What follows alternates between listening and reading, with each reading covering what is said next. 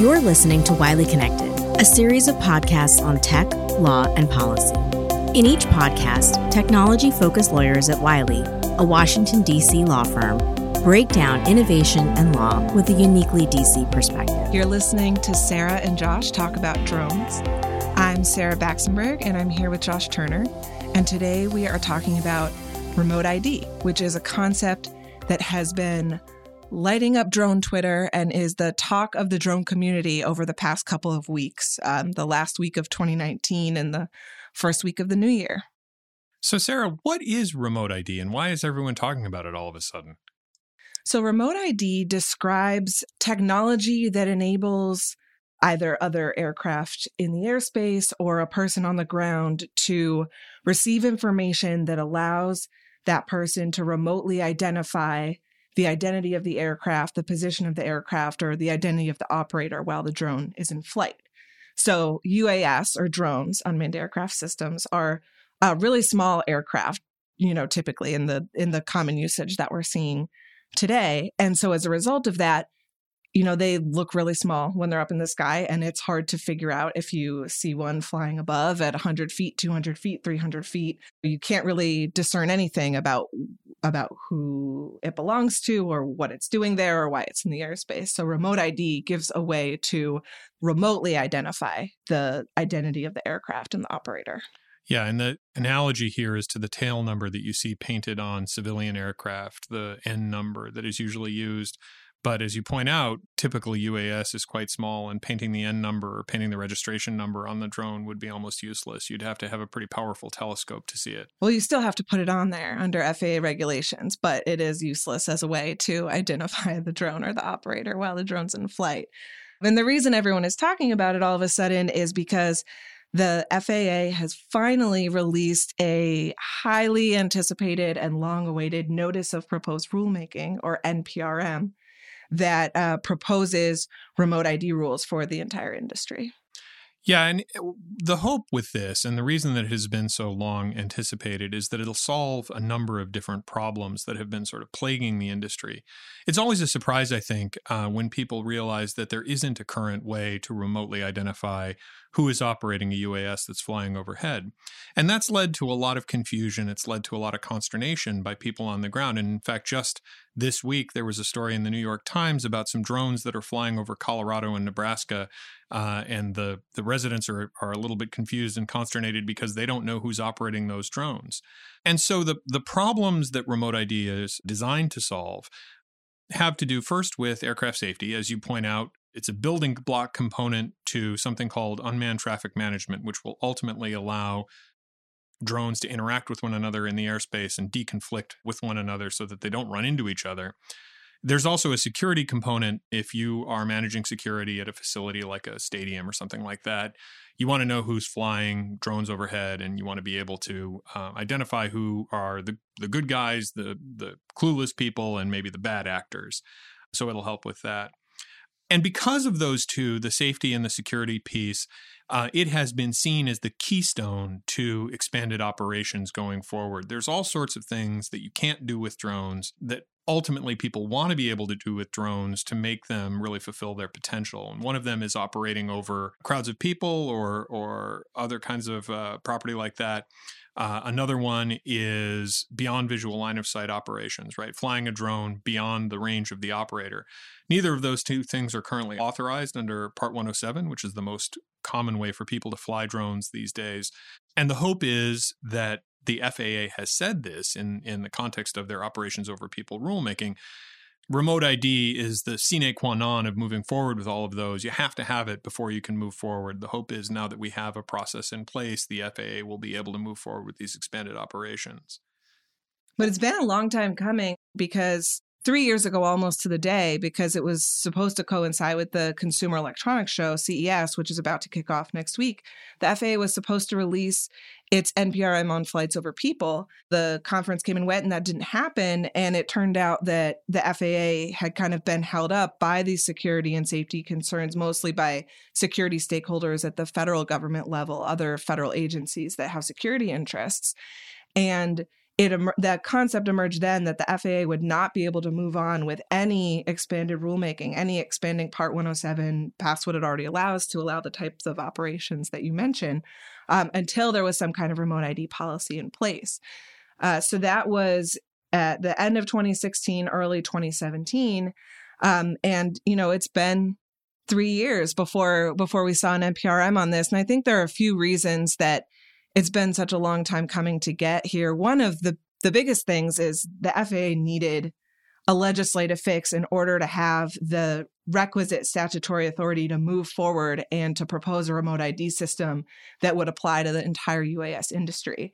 So back in 2012, when Congress first mandated that the FAA integrate drones into the airspace, they included a carve-out for model aircraft, which, at the time was intended to only apply to this very small community of highly responsible and very active recreational aircraft users, but it morphed into this really, really big hurdle for the FAA because it divested the agency of regulatory authority over all UAS being operated for recreational use that met certain requirements. And the DC Circuit ended up invalidating some FAA rules that tried to impose registration requirements on hobbyist drones. And so there was this big roadblock standing in the way because the FAA didn't have the authority to actually apply a remote ID system to hobbyists. And it became understood fairly quickly when remote ID emerged as this big regulatory bottleneck that we would need a way to implement a remote ID system that applied broadly to the whole UAS community, that it just wouldn't work if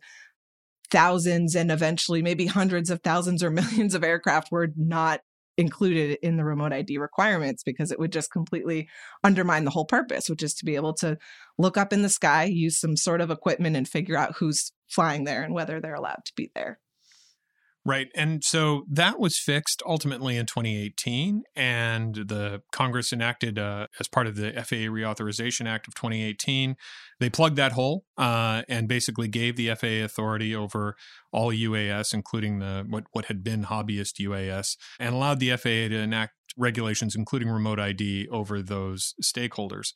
Why it's taken another year for us to get where we are today is a little bit of a mystery. Certainly, there have been dates that have come and gone where we expected this NPRM to come out. And in fact, it became something of a joke in the UAS community that every time a date was scheduled, that it would be pushed off for another 3 months. And there were some people saying that even when this most recent date was announced, that it was likely that it would get pushed again. But it didn't. And whatever the reasons were that were holding it up, and the security concerns that were presumably part of that, have presumably been resolved. And now we have the NPRM, which was published in the Federal Register on December 31st, right at the end of 2019. Comments are due March 2nd. And so the entire community is now looking at the NPRM, trying to digest it, figure out what it is the FAA is proposing to do. And we're here to help you understand what the FAA has proposed and where comments might be helpful. So, Sarah, let's talk a little bit about what's in the NPRM itself. What kind of remote ID have they proposed? The FAA proposes to establish 2 different categories of remote ID, and that is standard remote ID and limited remote ID. Standard remote ID would be a system that is required to transmit identifying information about the aircraft and the control station over 2 different methods of transmission: broadcasting using unlicensed spectrum under Part 15 of the FCC's regulations, and then also transmission via an internet connection to what's called a UAS service supplier, or USS. Limited remote ID would only require, and in fact only permit, the latter. So the drone would only transmit the information via an internet connection to a USS and would not be allowed to broadcast. Standard remote ID could be operated beyond visual line of sight, with the appropriate FAA authorization, whereas limited remote ID could only be operated within visual line of sight, and the aircraft would have to be designed so that it couldn't go further than 400 feet away from the control station, away from the person operating it. Right. And the key point with limited remote ID is that the aircraft itself wouldn't be reporting any positional data. It would just be the position of the control station, which is the reason for the limitation on flying no more than 400 feet away from the control station. Presumably, if the law enforcement could find the control station, the drone would not be far away. And so the idea under either one of these is that the drone, as you said, will connect through the internet to a remote ID service supplier and will make that remote ID information available over the internet. And I think critically here, it's important to understand that the FAA is not proposing to have a broadcast-only standard. There isn't a standard proposed that would allow you to fly a compliant aircraft just broadcasting over unlicensed spectrum from the aircraft itself. Either limited remote ID or standard remote ID requires some sort of internet connection and some sort of attempt to make that information available over the internet. We'll talk a little bit about the details of that in a second because there are some exceptions that are important. But the remote ID unmanned aircraft service suppliers will have contracts with the FAA to supply these services. But at least as far as the NPRM goes, the FAA is pretty agnostic on the business models for those service suppliers. It could be a standalone USS or more than one, and I think the FAA has in mind that there will be at least 10. Or it could be, and that could be subscriber-based, so you would have to sign up with the service supplier yourself and actually either give them information, personal information, or give them a monthly fee subscription. Or it could be that a drone manufacturer offers those services for its drones or for everyone's drones. Or it could be some combination of those things, or it could be none of those things. The FAA sort of threw this out there and said, we anticipate that people will want to provide this service. We anticipate because there are people that are providing similar services in LANCE, in airspace authorization, that those people might also want to do remote ID work as well, or that new players will come in and provide those services using an analogous business model. One thing that makes people a little nervous when they think about remote ID is they assume there's going to be a lot of personal information about themselves that is just broadcast over the airwaves for anybody to pick up. But I think in reality, it's not really a cause for concern. What does the NPRM say there? Well, yeah, and that is an area where I think people have been a little bit worried about what the FAA would share.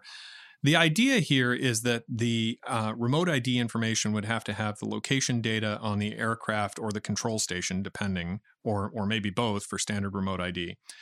It would have to have the aircraft serial number or what the FAA calls a session ID, which would be a randomly generated number for every flight that the remote ID service supplier would be able to associate with the serial number, but would not broadcast the serial number.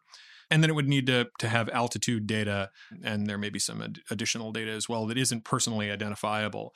But the key point here is that the only entity that would be able to associate the serial number or the session ID with the registration data, right? So the personal information about who actually owns the drone. The only person that would be able to do that would be the FAA or authorized law enforcement or security entities that the FAA had given access to. You wouldn't have your name and address being blasted out over the airwaves or on the internet by default. If the security agencies or law enforcement agencies wanted to find you, they'd have to come and associate that data and correlate that data on the back end. One thing that I've seen, and there's been a lot of sort of chatter back and forth on Twitter and elsewhere about what's in the NPRM. And one thing that I've seen some confusion about is this question about whether or not you can fly only where there's internet coverage.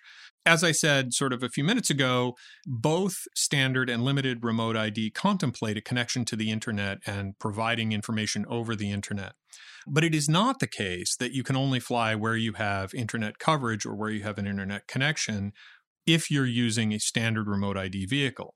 Now, keep in mind, a standard remote ID vehicle also has the capability, must have the capability to broadcast over unlicensed spectrum from the aircraft the remote ID information.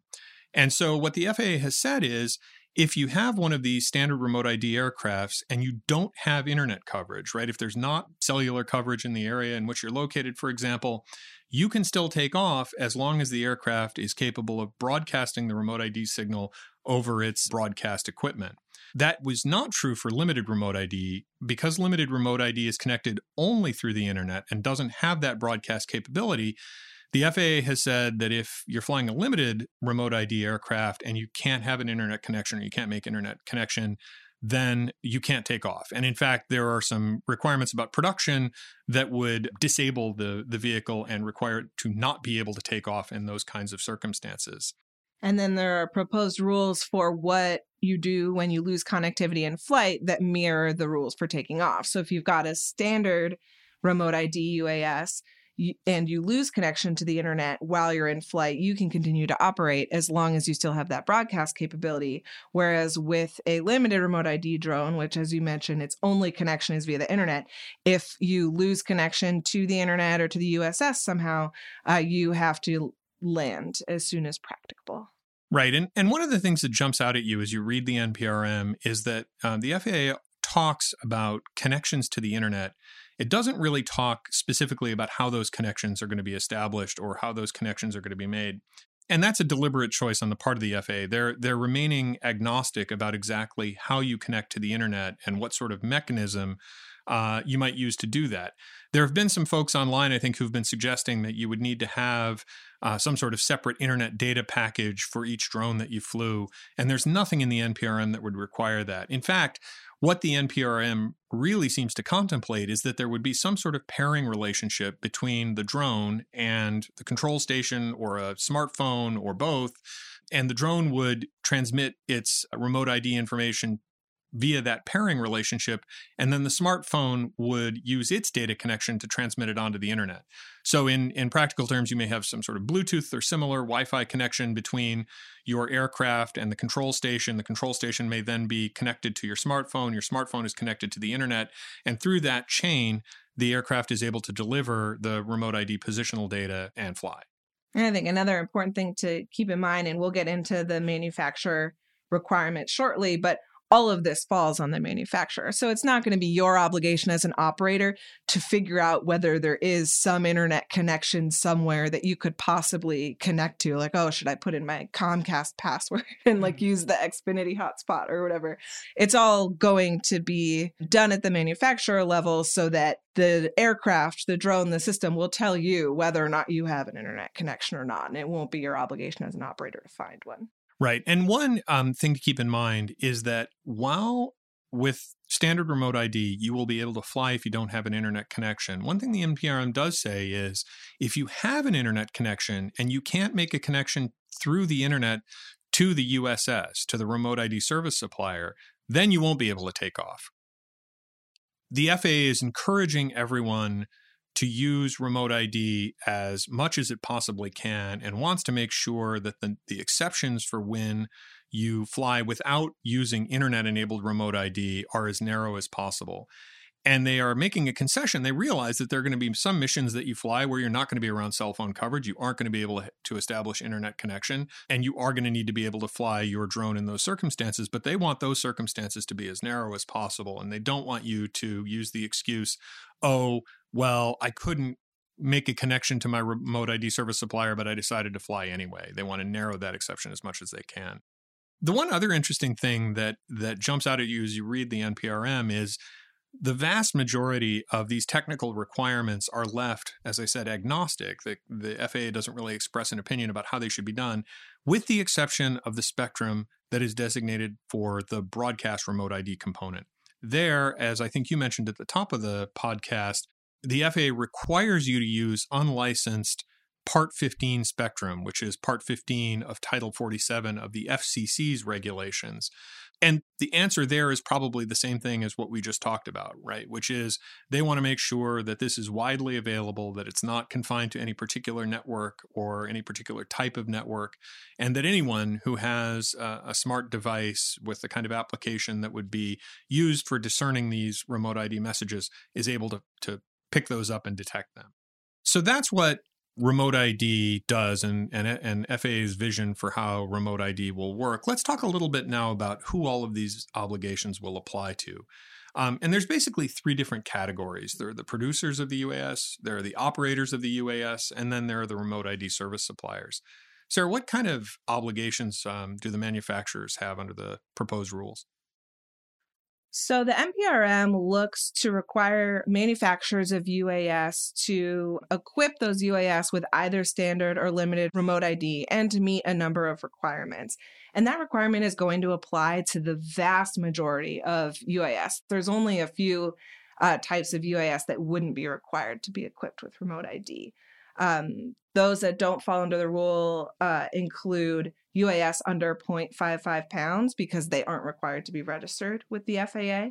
And then the rules also state that manufacturers would not have to equip drones with remote ID if the drones are owned and operated by the U.S. government or are built exclusively for the purpose of certain types of aeronautical research or to demonstrate regulatory compliance.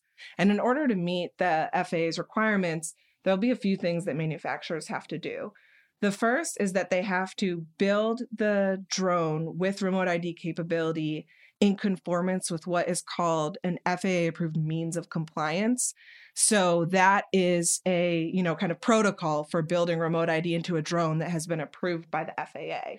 You have to be sure when you submit a means of compliance that you include like the proper documentation and substantiation to show that it meets all of the performance requirements for remote ID. And there's a number of them that are proposed by the NPRM that really range in terms of how specific they are. So there are speed, latency, and accuracy requirements that give specific numbers. For instance, how often the remote ID message needs to be broadcast, or how accurate the location information has to be within a certain number of feet.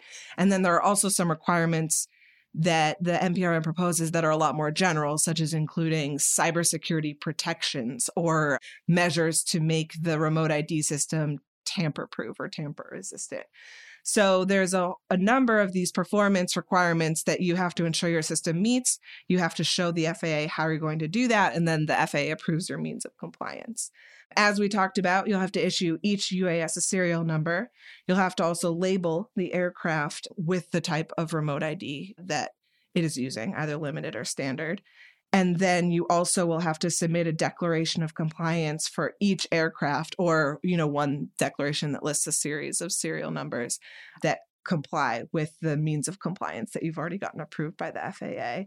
And then that declaration of compliance also has to be approved by the FAA. So a lot of steps involved in order to get from these rules going into effect to having a drone you can buy off the shelf that's remote ID compliant.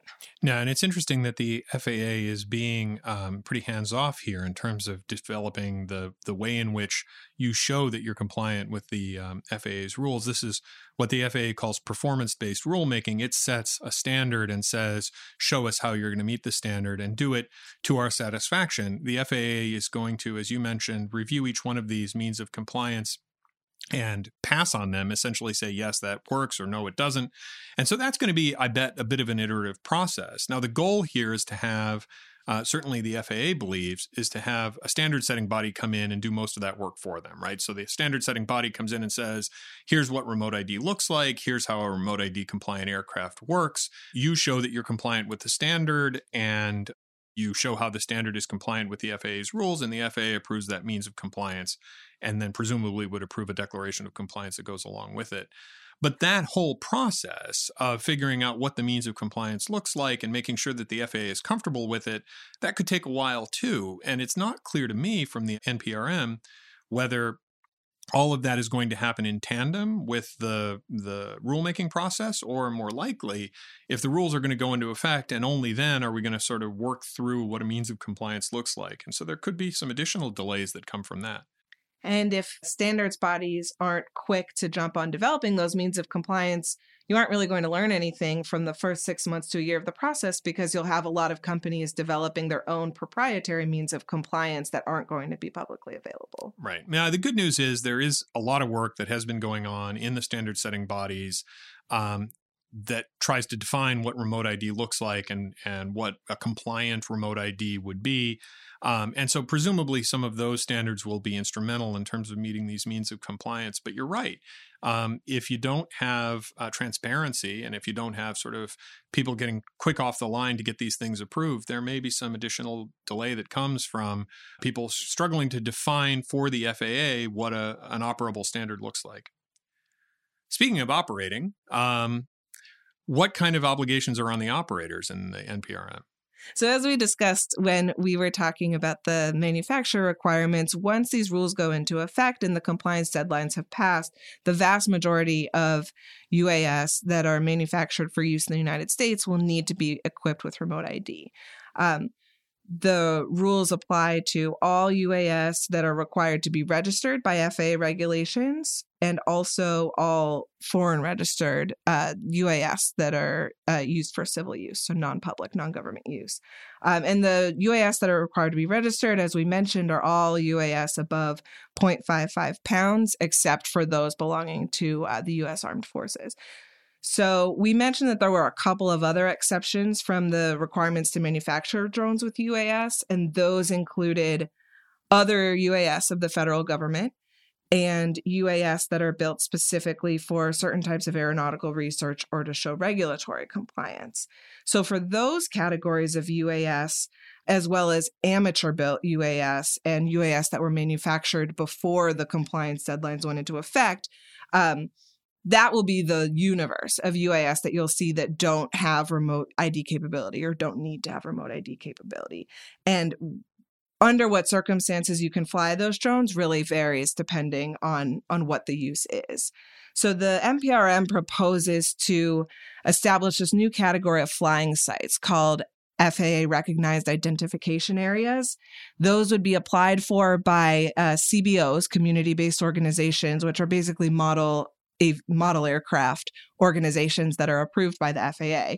They could apply to have these sites designated, and at those sites, you could operate UAS that don't have remote ID capability that fall into those categories I mentioned. So amateur built, pre-compliance deadline, UAS of the federal government, and UAS that are built for certain types of aeronautical research and regulatory compliance.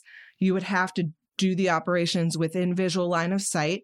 And there would be a finite number of these FRIAs, FAA recognized identification areas. So the FAA anticipates it would give a 12-month window where the CBOs could apply for them and have them designated. And after that, the number of FRIAs that exist across the country could only stay the same or decrease, and they would expire after every 4 years or so. There's an ability to renew, but the idea is that over time, they would become less and less necessary because remote ID would become a very accessible technology. Right. And so this is part of the FAA's goal to get rid of non-compliant aircraft, to get rid of non-compliant operations, to make those operations as limited as possible and confined to specific geographic areas to the extent that they are going to exist. And that's going to be frustrating, I know, for a lot of people who just want to fly their home-built airplanes. But as the FAA points out in the NPRM, and Sarah, you made this point earlier, and the whole idea behind remote ID as a compliance mechanism and as a safety and security mechanism is that it only works if you have almost total compliance or almost total cooperation by the aircraft community. If there's a huge category of aircraft that are not covered by the remote ID rules or that aren't broadcasting remote ID or transmitting remote ID information, that's a hole that jeopardizes the entire system because it reduces confidence in law enforcement or the securities agency's ability to determine who is flying a drone and for what purpose. And I also mentioned, so we've got the FRIAs. Those are sites where you can operate drones that aren't equipped with remote ID. And then the FAA also envisions that two of those categories I mentioned that don't need to be produced with remote ID, so federal government drones and UAS that are built for certain aeronautical research or regulatory compliance purposes, the FAA envisions that it could also authorize those to be operated outside of a FRIA without remote ID, but doesn't provide really any detail on the circumstances under which that would be authorized and what the applicants would need to show to get approval. So that process would probably be a bit of a black box. So the third category of entities that are covered by the NPRM or that are sort of within the scope of the NPRM are the people that we've been talking about already, the remote ID service suppliers. And we've already spent a fair amount of time talking about what those remote ID service suppliers would do and how they would be organized. The important takeaway for me in reading the NPRM is that the FAA really doesn't want to put a lot of constraints on what those UAS service suppliers do. The FAA says we're going to have some additional requirements and we're going to have some additional regulations about how these things are done, but all of that's going to be done through our contracting authority. And the FAA is going to sign a memorandum of agreement with each one of these USS, and that memorandum of agreement may contain additional requirements that the USS has to maintain or has to comply with in order to maintain its contract. But we don't know what those are, and that isn't something that is carefully detailed or explained in the NPRM. There's sort of more to come on that front. But we do have a model for that in terms of how that process will work and has worked in the past, as you mentioned, with LAANC, which allows UAS operators to get authorization to fly in controlled airspace in real time. The FAA was really successful in deploying that system relatively quickly and using the service supplier model to do it. So entering into these contracts with specific entities and then allowing them to provide the services. Right. And it seems quite likely that the entities that are already providing LAANC coverage or LAANC services are sort of natural candidates to come in and be remote ID, USS as well. But you can imagine that there would be others who would do that. And as I think I mentioned earlier in the broadcast, one way in which that could happen is that the drone manufacturer itself could offer remote ID services and could do that either to everyone or to just people who had bought their drones. And the FAA explicitly acknowledges that that's one way in which this could get done, and maybe could get done at a lower cost to the consumer. One thing that's important to remember too, and this has been, you've seen this on the internet in a number of places, the FAA at the end of all of this in the NPRM says, okay, here's our regulatory evaluation. Here's the costs and benefits of the rule that we're proposing. And as part of that, it has to quantify the costs that are imposed by this rule on society at large and on the various different categories of folks who are covered by the rule. And in that analysis, it says, we anticipate or we predict, that USS providers will charge something like $2.50 or $30 a year for USS service. And a number of folks have picked up on that and said, well, this is the mandate that the agency is imposing on the public, requiring people to subscribe to these services. But it's important to keep in mind that that is a regulatory prediction that the FAA is making. It isn't a requirement or even a recommendation about how the business model should be arranged. And it's quite likely that there will be people who provide the service at a lower cost, although we don't know for sure. Or maybe even at no cost at all, depending on how those business models work out. So that's a summary, I think, of who's covered by the rule, what the rule requires, and the sort of general outlines of what the FAA has got in mind. Let's spend a few minutes just talking about what the likely sticking points or points of contention are as we go through the rulemaking process and people submit their comments in March. What do you think are some of the areas where people are going to be frustrated or unable to understand what the FAA is doing or disagreeing with what the FAA has in mind? I think the conversation will certainly develop as, everyone starts to understand the proposed rules a little better and understand what they do and what they do not do. But I think one thing that's certainly going to be a sticking point for the industry is the proposed compliance timelines. And the NPRM proposes a 24-month timeline for manufacturer compliance and a 36-month timeline for operator compliance. So that's 3 years from the date that the final rules go into effect. And if we anticipate roughly a year between when the NPRM was released and when we might see final rules, which is pretty speedy by agency regulatory timelines, then a 60-day period before the rules become effective, and then 36 months after that, you're looking at, 4 to 5 years before you actually see full remote ID implementation. And I think that's going to be challenging for the industry, because if security stakeholders really do believe that this needs to be in place in order to allow expanded operations, it really raises the question of, so when will we see those expanded operations? And the NPRM acknowledges this and tries to think about what are incentives for early compliance and questions of that nature. But ultimately, if the full implementation is going to occur along that timeline, I think that could be an area of concern for the industry. Yeah, it's been a long time coming, and it sounds like it's going to be a long time coming still, and that certainly will be an area that a lot of people are focused on. I think another area that people are going to spend a lot of time thinking about is the question of what to do with existing drones and retrofits. The FAA has some analysis that it has done in the NPRM that sort of is based on its own analysis of information that it has and information that it's gotten through publicly available sources, and has made some predictions about what percentage of the current existing drone fleet can be retrofitted to be compliant with remote ID. And keeping in mind that compliant in this case may mean limited remote ID compliance, right? So that the aircraft itself is not broadcasting anything, but the control station is transmitting its location over the internet.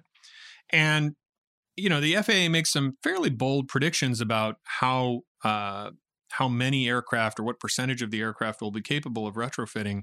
But the data that it's got that it bases those predictions on is pretty soft. And I think one of the things that you'll see as this rulemaking moves on is that there is going to be an effort to supplement the record and to give the FAA a better sense of how many drones really can be retrofitted and what is realistic from that standpoint. Because I know there are going to be a lot of people out there who say, hey, I just bought a drone, or I bought a drone a couple of years ago, and now you're telling me that I'm going to be confined to a FRIA, one of these federally recognized areas, and won't be able to fly anywhere else, won't be able to go down to the park or do what else I want to do with it, and have to buy it and replace it with a new drone.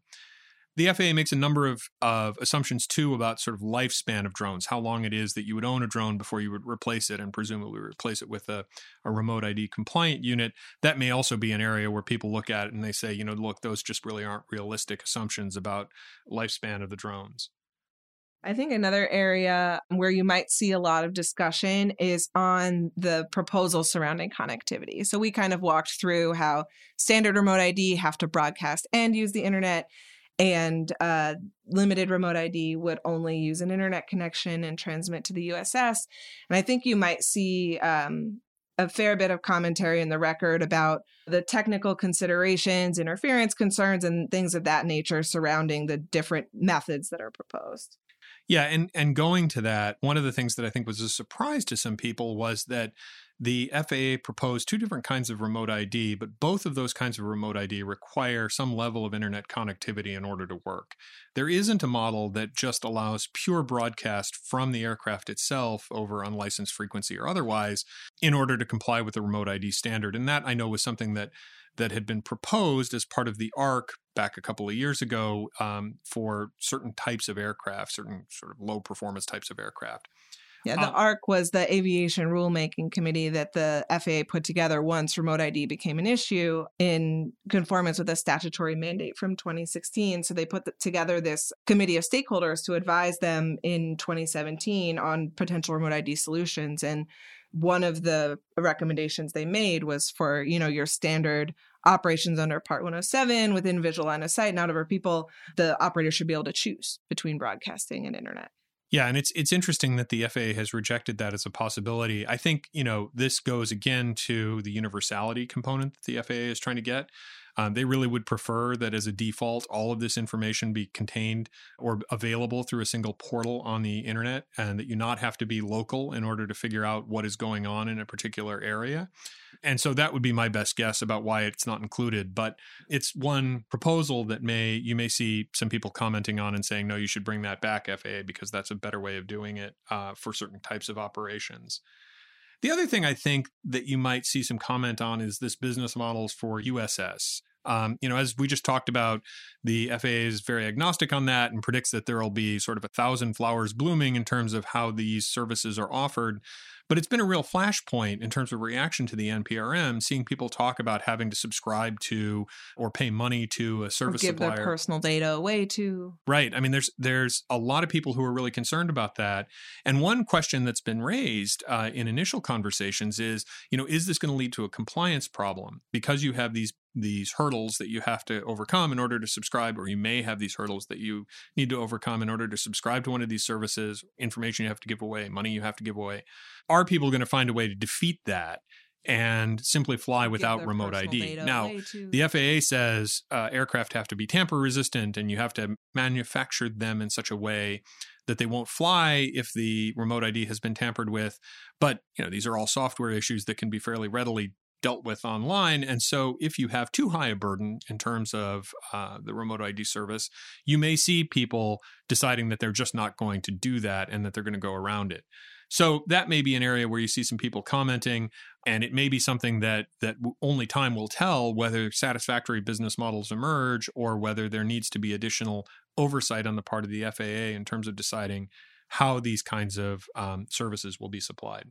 So I think that's it. I mean, I think that covers pretty well what the NPRM covers, what remote ID is, what the FAA has got in mind. I think it covers, some of the first things that we noticed that might be a problem or might cause concern or comment by other folks. But certainly there may be others as we move on. This was a 300-some page document, and it's got a lot of detail in it and a lot of facts and figures that need to be dug into. I know there are a lot of folks out there that have expertise on particular areas of this who are going to look at the NPRM and be either impressed or not impressed and want to share their opinions with the FAA.